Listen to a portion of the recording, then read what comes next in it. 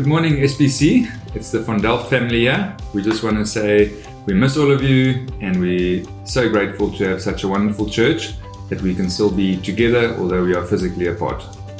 We can't wait to hear about the testimonies of what God has done in your life in this season, and we can't wait to be together so soon. Bye! Bye!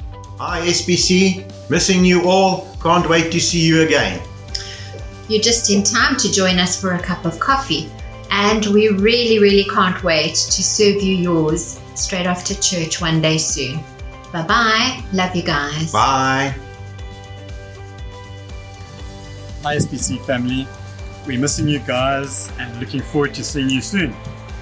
And from the Aldermans, just know that we're praying for you all, particularly those of you who are maybe under financial strain at the moment, and for the elderly who are at risk. But for everyone, we hope you're all keeping well. Hey SBC! Hi everyone! We just really want to say that we love and miss you guys so much. And that we are praying for you all every single day during this trying time. And then we cannot wait to be together as a big family soon. Jobs out! And a very warm good morning from me as well. I hope that you enjoyed seeing some of those familiar faces. I know that they're all excited to see you again one day soon. I only have one thing to bring to your attention this morning, and that is that on Thursday we released a statement as a church about how we are going to be responding to these new level 3 lockdown guidelines. If you didn't receive that via WhatsApp, you can find it on our Facebook page or on our YouTube channel. We would really appreciate if you'd go give us a listen, and then if you have any questions you can contact one of the elders or one of the staff, and we will help you to process any of your thoughts or feelings on that matter. I'm going to hand over to Matt and Marina. They're going to pray us into today's service, and then Joey will be bringing us God's Word today as we dive into Lesson 6 of A Call to Courage from the book of Joshua. Trust that it'll be a great service for you. Don't forget to stay tuned in when the sermon ends as we worship together as the SBC family. Hello SBC! We hope you're all well. We are missing you very much. Hey, we want to just send a shout out today for all those who've been contributing to the Pantry Ministry. Guys, thank you so much for your generosity. It's been amazing. We've been able to bless many families in our church and also just some families in our city. So well done, guys. Another special thing that happened today was that we had a National Day of Prayer, and we celebrated this as a church. If you missed out, you can have a look for this on Facebook and spend some time praying through some of the points that we mentioned. Yeah, and this Sunday is also particularly special because it's Pentecost Sunday. We as a church remember that way back, the early church in Acts chapter 2 had the Holy Spirit poured out on them at Pentecost, which was 40 days after Passover. And so today we're going to be celebrating, remembering the power of the Spirit that we get to enjoy as Christians because of this promise of the Father that's been poured out upon us. And Acts chapter 1 verse 8 says, "But you will receive power when the Holy Spirit has come upon you, and you will be my witnesses in Jerusalem and in all Judea and Samaria and to the end of the earth." Friends, today we want to remind you that because of the Holy Spirit inside of us, by nature of our salvation, we get to enjoy this comforter, we get to enjoy this counselor, we get to enjoy this helper. And so we want to remind you to lean into this wonderful presence in your life, this person, member of the Trinity, that gets to be close to us wherever we go and reminds us of our sonship and our daughtership in Christ. And also that we are to seek a fullness of the Spirit. And our prayer today is that our church would enter into new heights and depths in the experience of the Spirit and in walking by the Spirit. And so today, remember, the Spirit not only empowers us to live, but to be great witnesses for Jesus. And that's our prayer for you. So let's pray now. Father, today we want to remember that this mighty Holy Spirit is the greatest gift you could give us as the knock-on effect, the side effect, or what Christ bought for us on the cross. And so, Jesus, today we want to honor you for your sacrifice and resurrection that enables us to enjoy the power of the Spirit. And we ask that the Spirit would grow in us, Lord, that he would become more and more the one that we listen to and are led by and experience fullness in. Bless us today, Lord. Pour out fresh outpourings of your Spirit upon us as a church. And we ask, as Joe preaches now, that you would prime us by your Spirit and empower him to develop and to deliver the message that you have for us today. In your precious name. Amen. Amen. Amen. Over to you, Joe.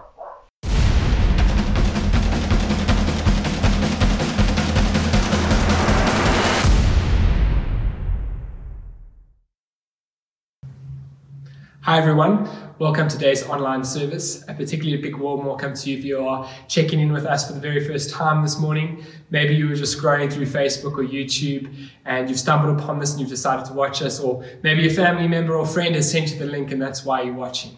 Whatever the case might be, my prayer for you particularly this week has been, Lord, instill in them a deep desire for Christ. Maybe it'd be for the very first time or for the first time in a long time. And my hope is that you would love Jesus and see that he is worth pursuing after. But also a massive warm welcome to you if you're part of the SBC community. It's great to be able to meet, even though it might not be ideal. It's God's grace that even in a global pandemic that we are able to gather with each other over the internet and to be able to connect. I can't wait though for the day that you and I are able to rub shoulders together, to be able to see each other face to face, be able to worship God as a body, physically worshiping Jesus in spirit and truth. That's going to be wonderful, absolutely wonderful. But in the meantime, I want to encourage you to still pursue after community. As I've already said, God has graciously given us this opportunity to meet online.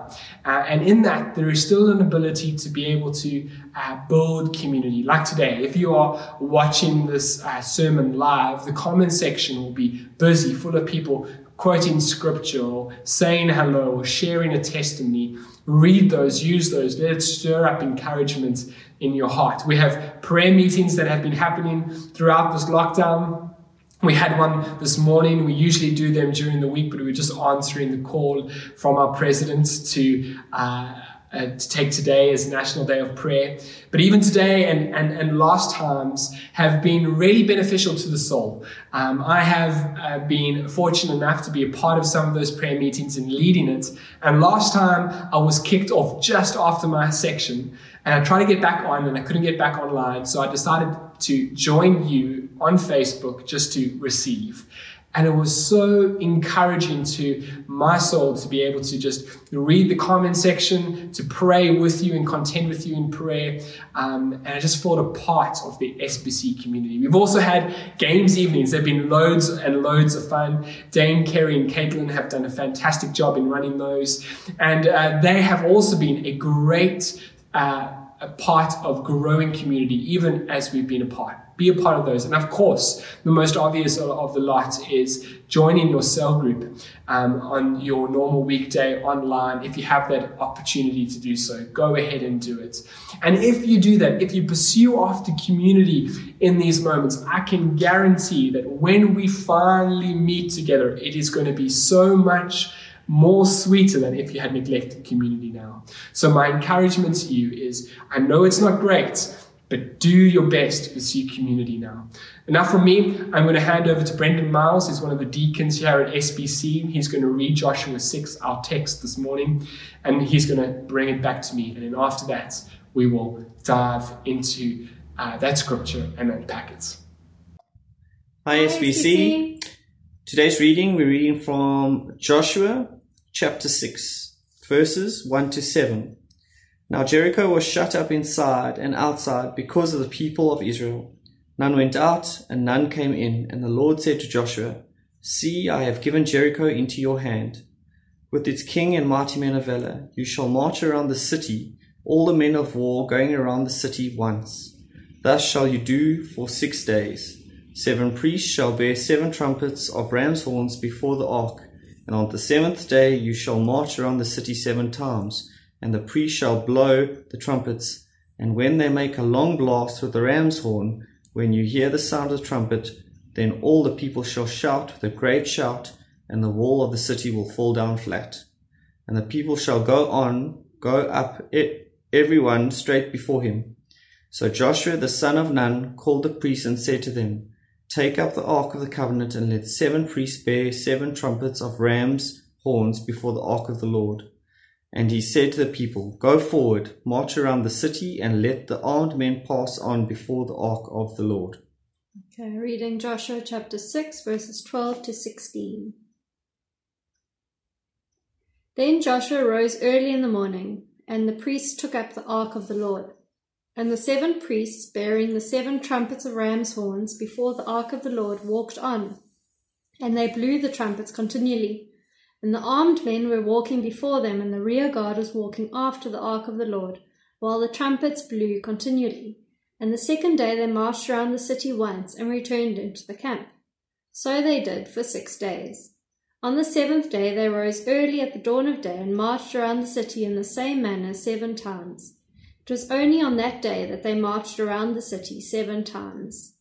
And at the 7th time, when the priests had blown the trumpets, Joshua said to the people, "Shout, for the Lord has given you the city." Okay, reading Joshua 6, verse 20. So the people shouted, and the trumpets were blown. As soon as the people heard the sound of the trumpet, the people shouted a great shout, and the wall fell down flat, so that the people went up into the city, every man straight before him, and they captured the city. And Joshua chapter 6, verses 25 to 27. But Rahab the prostitute and her father's household, and all who belonged to her, Joshua saved alive. And she has lived in Israel to this day, because she hid the messengers whom Joshua sent to spy out Jericho. Joshua laid an oath on them at that time, saying, "Cursed before the Lord be the man who rises up and rebuilds this city Jericho. At the cost of his firstborn shall he lay its foundation, and at the cost of his youngest son shall he set up its gates." So the Lord was with Joshua, and his fame was in all the land. Thanks, Brendan. Let me just remind you of what verse 1 had to say. It says, "Now Jericho shut up inside and outside, because the people of Israel, none went out and none came in." Jericho had heard of the great might and power of God, his expedition and his conquering of Egypt, and his provision and his protection of the people of Israel through the wilderness. And they realized that the people of Israel are heading their way. And as a result, their hearts sink as they know of the great task that lays before them in order to try and conquer them. And so what they do is they decide to lock all their doors. They've got these big, mighty walls around the city, and they're going to lock their doors to the city, the gates to the city, and no one's allowed in and no one's allowed out. And their hope is that God and the people of Israel will not be able to defeat them and take the land. And there's a caution here for us as believers, that we need to make sure that we do not put our confidence in walls. We do not put our confidence in earthly things, but rather what we need to be doing is putting our confidence, our hope, and our trust in God. And Scripture gives us a ton of instruction that that's the thing that we ought to do. We see this in a passage in Psalm 20, verse 7. It says, "Some trust in chariots and some in horses." So some trust in the ability to go and fight, the armies, the power. But what do? But we trust in the name of the Lord. Jesus says in Matthew 6, verse 24, he says, "No one can serve two masters, for either he will hate the one and love the other, or he'll be devoted to the one and despise the other. You cannot serve God and money." And the word money here that Jesus used is the Greek word for manna. And the root word for manna and the root word for confidence are exactly the same. So essentially what Jesus is saying here, he's saying you cannot put your confidence in God and put your confidence in other things. You either find your confidence in God or you find your confidence in something else. You either find your confidence that God is your provider, he is the source of your provision through difficult times, or you find the size of your bank account and the amount of money that is in it as the source of your provision and through difficult times. You can only serve one or the other. But what we've got to realize here is that these two options aren't of a similar value. One option is infinitely valuable. It is a perfect, powerful God that will always be there and never fail you. And the other option might have some value, but it's a limit to that. There might be some form of protection, but it's not perfectly protecting you. It will fail you at some point, and it is fallible, and therefore is not the great option. And so when we look at the two options that are before us, it seems, at least on paper, a no-brainer. Courageous faith takes the no-brainer option of putting its trust in God rather than in people or in bank accounts or in a job security or in a government, because those things are fallible and will ultimately fail us. But having said that, I know while it might look simple, a simple decision to make when it's in black and white on paper, but real life is a little hard. Real life brings other things in that make this decision a whole lot harder in the moments. And those things are our sinful desires, emotions, and various other things. And our sinful desires often make this, what should be a real clear option, a whole lot more difficult than it is. But you might say to me, Joe, but if I desire it and I want it and I can get it, therefore that's obviously the right decision that I need to make. And I know we've discussed this already this year. We did so when we were going through the first couple of Psalms that we did at the beginning of the year. But may I just remind you again that desires aren't a real good guide on how life should be lived. They aren't helpful in getting the best for us. And let me explain that at least two ways. I think the first reason why desires can't be trusted is because our desires themselves can contradict each other. I think most of us here have at least a desire to have a healthy lifestyle, to have healthy bodies so that we might, when we get older, be able to do the fun things that we've always enjoyed to do. So we might just enjoy ourselves as long as we possibly can. But if lockdown has taught me anything, I also desire strongly chocolate. I enjoy it. But these two decisions and these two desires lead to very different destinations. One leads me to a life that I can live prosperously and enjoy my life when I'm older, God willing. The other one leads to not that immediately. And so our desires themselves, while both very strong, often mean we have different outcomes that we don't want. And so our desires themselves cannot be good guides to be trusted there. But also, I think our desires are too weak. They're too easily pleased. C.S. Lewis puts it like this in a very famous quote. He says, "It seems that our Lord finds our desires not too strong, but too weak. We are half-hearted creatures fooling about with drink and sex and ambition when infinite joy is offered us. Like an ignorant child who wants to go on making mud pies in the slum because he cannot imagine what it is meant by the offer of a holiday at the sea. We are far too easily pleased." You see, you cannot trust your desires because they take the very first option. They don't shift around and see what is best for me. They are far too easily pleased with things that hold very little value to your life. And so we are far too easily running and enjoying mud pies when on the other hand, we have this offer of a holiday at the beach. And this is so important for us to be able to grasp and understand in order for us to make and live a courageous life for the glory of God, is to understand that what God is asking us to do when he says lay those things aside, is he's not asking us to lay aside satisfaction and joy. In fact, what he's asking us to do is to lay aside the petty, small satisfactions and come and delight in a full satisfaction and a full joy. He's asking us to take a higher standard of pleasure and desire and come and find gratification in him. And so when we understand that, it makes our decisions a whole lot easier. That these desires that are trying to blur this decision, this is not what God wants, but it feels so good. No. There's a greater offer at hand. And that's what God and Scripture calls us to. We see this in a number of different scriptures. Psalm 16 verse 11 says, "You," talking about God, "make known to me the path of life. In your presence there's a fullness of joy, and at your right hand there are pleasures forevermore." Psalm 63 verses 1 to 5, the psalmist expressing his deep desire for God says, "O God, you are my God. Earnestly I seek you. My soul thirsts for you. My flesh faints for you, as in a dry and weary land where there is no water. So I have looked upon you in the sanctuary, beholding your power and glory. Here it is. Because your steadfast love is better than life, my lips will praise you.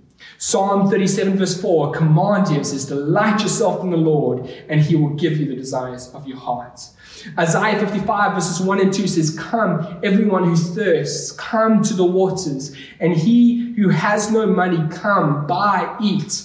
Come, buy wine and milk without money and without price. Why do you spend your money for that which is not bread, and your labor for that which does not satisfy? He said, well, come and enjoy me.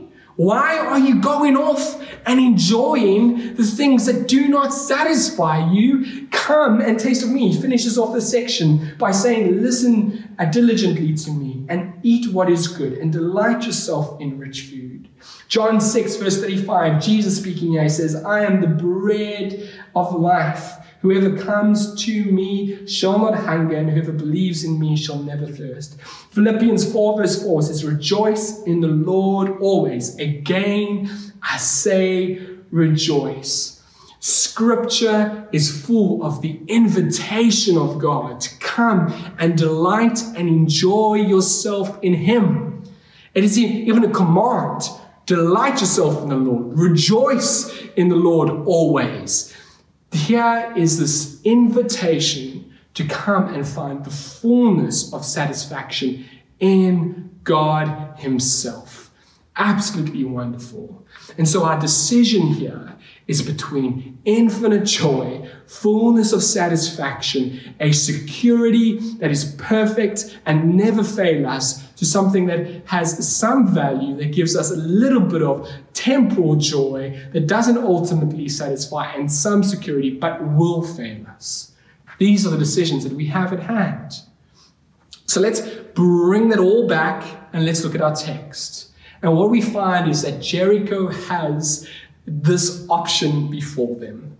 They can either lay aside their lives and their possessions, or they can fight against this God. They have understood the magnitude of this God. They have realized his power, his might, his expedition. They know and have said, as expressed by Rahab in Joshua 2 verse 11, that he is the God of heaven and earth. Their hearts have melted at the holiness and greatness of this God. And the option here is, should they surrender everything they have and all their possessions to this God and to Israel? And you might say, Joe, that's a bit hectic. But what do they gain if they do so? One, they save their lives. But even more than that, what they gain is they get to gain this glorious God who is the perfect protection and satisfaction. An immediate example of that in this text is Rahab herself. She has, just like the rest of the people, seen the magnitude of God and has expressed that he is the God of heaven and of earth. And she lays aside everything for him. And what does she gain? She saves her life. Not only her life, her family's life. She becomes a part of the nation of Israel. In this text, it says, and she still lives in Israel to this day. Now, they're not talking about 2020. She's very, very dead. But what they're talking about is, as the story was being penned, as they were writing Joshua 6, that Rahab was a part of Israel. She became a part of the nation, not an outsider, a part of the nation of Israel. But not only did she gain a new nationality, but she also gained a new identity. She went from being prostitute Rahab in Jericho to suddenly a hero of faith throughout Scripture and throughout history. That's how Rahab is viewed. She got a reputation, a high one, because of her sacrifice and her courageous faith in pursuing God. And being a part of Israel meant that while she left her home and her city behind, she gained an inheritance with them. She gained more land. She gained greater things because of what God had done. But more than all of those things combined is the fact that she gains God himself, who will satisfy her and keep her and give her eternal life for the rest of eternity. But what did Jericho choose? What do the individuals in Jericho choose? They don't choose to submit to the God of heaven and earth, but what they decide to do is place their trust in wolves. And I don't know much about these wolves. Maybe they really had defeated and kept them safe from many, many oppositions before. Maybe they had a good track record, like some of the things that you have put your trust in. But my friends, I want to let you know when it came to the magnitude of God, that there wasn't even someone who put their hand on the wall to push it over. It just fell down because some men marched around blowing trumpets, and on the seventh day, after doing it 7 times, shouted really loudly. God wiped out their confidence in a moment. It did not last at all. And so the options that we have can be summed up like this. It can be summed up that we can choose God and gain everything, or we can reject God and lose everything. Jesus says it far better than I do in Luke 17, verses 33. He says, whoever seeks to preserve his life will lose it, but whoever loses his life will keep it. Let me maybe end off this point with a parable of Jesus. Jesus tells of a man who's walking through a field. I don't know where he's going. He might be heading to work. He might be heading home. But he's walking through a field and he stumbles across this invaluable amount of treasure.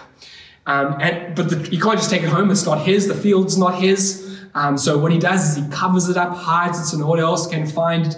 He heads home and he just starts to sell everything so he can afford to buy the field. He sells all he owns, his house and everything. I can't imagine that conversation went well with his wife as he doesn't explain it to her, but he sells everything he has. People would have asked him, what are you doing? No, I'm going to buy the field. But if you just buy the field, what about your home? What about these things? What about how are you going to feed yourself? And he was like, no, I need to buy this field. And he couldn't tell them why. And they would have called him crazy and ridiculed him for his action. But he knew the infinite worth that he was gaining. And he goes and he sells all he has and he buys his field, and in doing so gains this treasure. And friends, the same is with us. When we see the glory of who Christ is and this God and what he offers us, we can give everything up because we know of this value that is coming our way. Let me move on to our next point. The next point is this, that courageous faith calls us to obedience even when things seem extremely odd. The story is quite an odd one, isn't it? Joshua and Israel are told that they have to now march around Jericho. They are to do so in absolute silence. No one is to speak. They must take the Ark of the Covenant with them. They must march in formation, and there must be trumpets that blow. That's the only noise that is made. And they are to do so once for the first 6 days. March around for 6 days straight. They must do that once. And on the 7th day, what they ought to do is they must walk around it 7 times, blowing their trumpets, and at the end, make an incredibly loud shout. Shout very loudly, and these massive walls that have stood the test of time will come crumbling down. Very, very odd and peculiar, isn't it? I can't imagine that this went very well with Joshua's war veterans and the men who like to strategize in battle. But here's the thing, that often when we live courageously for God, he starts to call us to do odd things. Just like the man who would sell all that he had to gain the treasure, we are to do things that seem rather peculiar and don't make any sense to anyone else. God calls us to courageously do something that some people might never have done before. When talking through this idea with Matt said he calls it the principle of originality. That there are times in our life that God calls us to do something that no one has done before. There is no textbook on it. There is no examples that we can follow. And we are called to do this. But why? Well, I think God does this for a number of reasons. One, in doing so, he gains all the glory.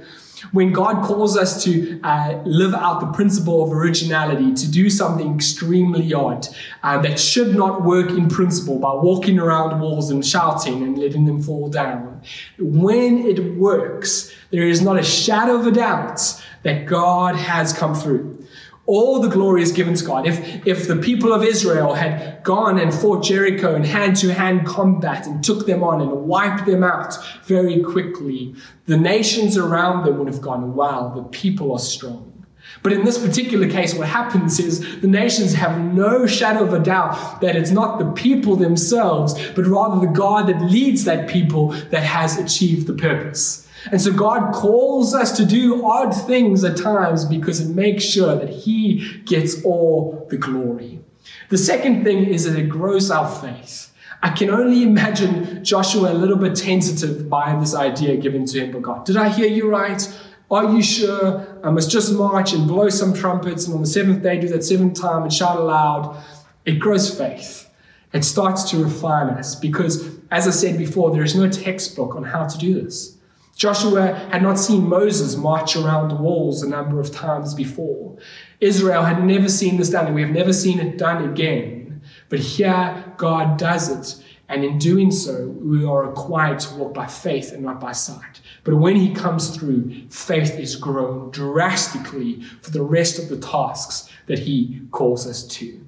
But also, and I think this is the third point, God refines us drastically in this. He takes our pride, which could easily get in the way, and He just seems to lovingly put that aside for us and grows humility in us. In the ancient world, if you were a commander-in-chief, like Joshua was, your very first battle was extremely important. The way it went would mean and would impact the way the rest of the nations viewed you. So if your battle went really well and you defeated someone very convincingly, there would be an honor and a respect that would be placed on your name. But if it struggled and you made some really bad decisions or you were defeated, there would be disrespect and people wouldn't view you as highly as they ought because of your first battle.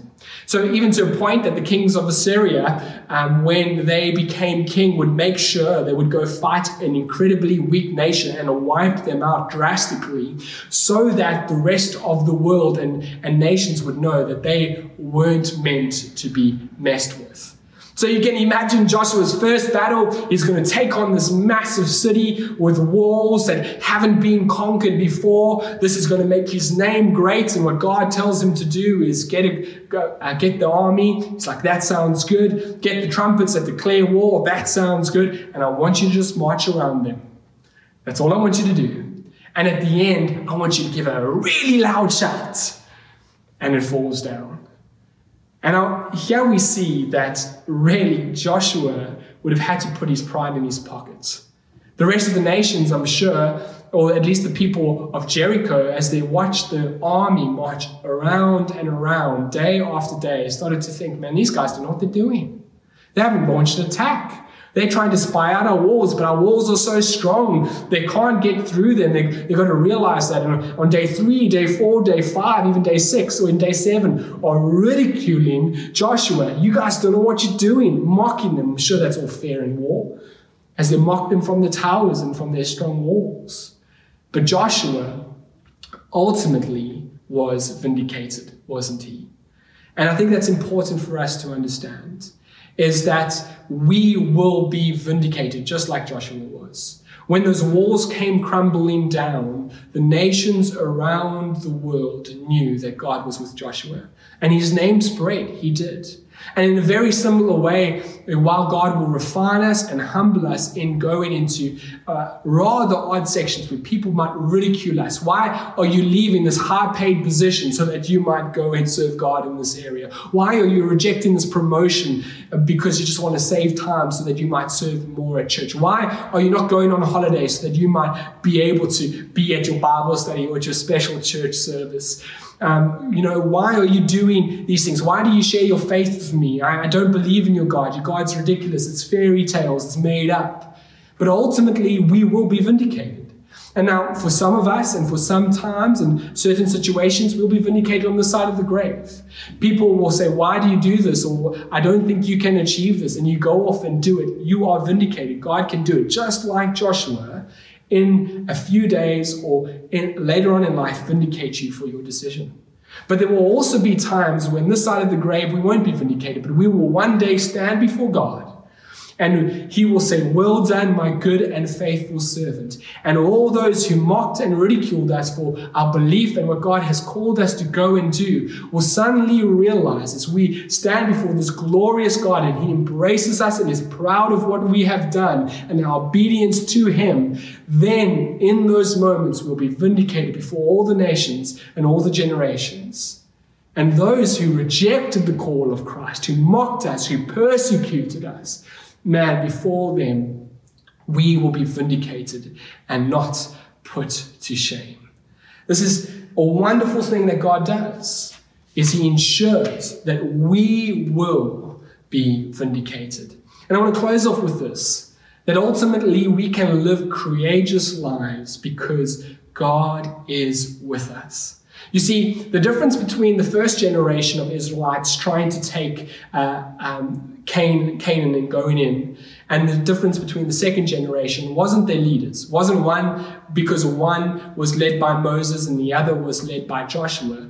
But ultimately, the success of the first generation to the second generation was that the first generation had faithfully rejected God, and so unfaithfully rejected God. And as a result, as they went in, God was not with them. The second generation was when they went in, they had faithfully been obedient, and God was with them, and they achieved all it is. And that, for me, is the ultimate encouragement to be able to continue on to persevere and to live a courageous life, even in the midst of principles of originality, doing something that's never been done before, even in sacrificing much that we own in order to gain more of God, is because we know that God is with us. This invaluable, perfect, or loving, or satisfying God will never leave you nor forsake you because of the blood of Jesus Christ and what he has done for you. And knowing that God is with us stirs us on to continue on fighting. I hope that encourages you. Live a courageous life for the glory of Christ. Let us pray. Lord, we are so thankful for all that you've done for us. We're thankful that through Jesus Christ and his death on the cross, that we know that we can come and enjoy you. That what this world offers fails to compare to the satisfaction and joy that is in you. And so, Lord, we ask through the power of your Holy Spirit and the guidance of your Spirit that you would show us that when temptation comes our way, that it does not satisfy, but rather that you would empower us to choose you above anything else.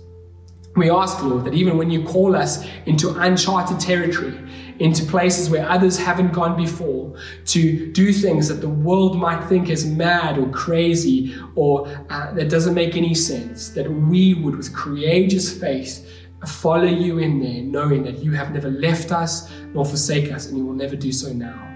We pray this all in Jesus' name. Amen.